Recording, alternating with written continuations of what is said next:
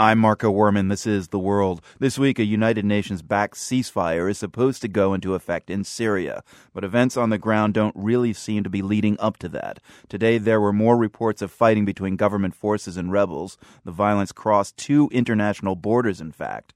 In one incident, Syrian army soldiers reportedly fired into a refugee camp inside Turkey, wounding several people. In another, a TV cameraman was shot and killed along Lebanon's border with Syria.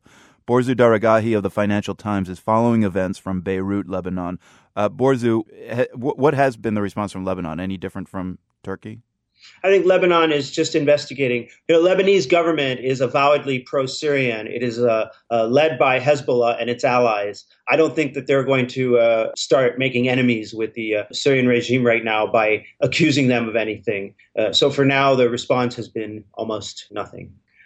Turkey is outraged over this. They have summoned the Syrian charge d'affaires. It should be said that the Syrian regime has warned that if it goes down, it will take the whole region with it. And although these could have been isolated incidents, it could also very well be that Syria is trying to send a message. This is how the Syrian regime works. They think of themselves as having these cards, and they play these cards. And so now they're playing the regional chaos card to demonstrate, however counterintuitive it may be to us, that they can create a lot of havoc throughout the region. And they're willing to stir up havoc and have the crisis in Syria expand its borders so that it will affect other countries as well. To us, this may seem, ridiculous, and it may seem like a recipe for inviting foreign intervention. But to the Syrian regime, they don't think that way. This is a way of scaring off foreign interference.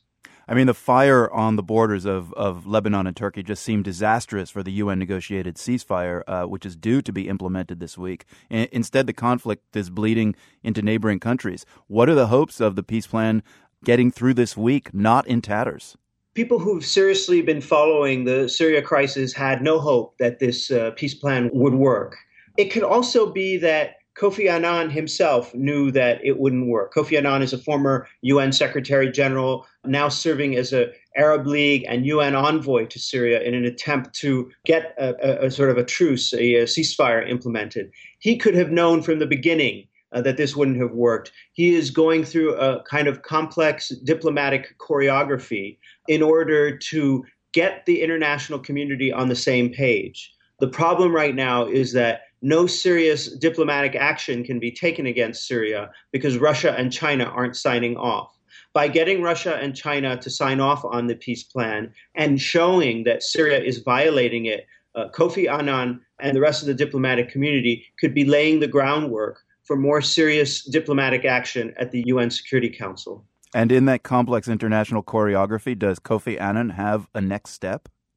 Absolutely. He reports back to the people who assigned him this task, the Arab League and the UN, as to how or whether the various parties fighting complied with the requests that, the sort of 6-point plan that he presented that everyone ostensibly signed off on, except for Syria, who later presented all these caveats that all but negated its adherence to the plan. Borzou, you followed the Syria story day in, day out now for many months. How much of what you're hearing out of Syria is actually verifiable, since the country's still blocking most journalists from coming into the country? This is a tough process, trying to get information out of the country. What we do is we rely on trusted sources, mostly activists, admittedly. And, we develop ties with them, develop relations with them. We convince them that exaggerating or misreporting something is not in their interest, because if they're caught, they will ruin their credibility. I personally did the same kind of reporting during the 2009 uprising in Iran. So I have a little bit of experience on this. We do the best that we can. It's not easy, but there's no other way. Borzou Daragahi with the Financial Times, speaking with us from Beirut. Thanks a lot, Borzou. Always a pleasure.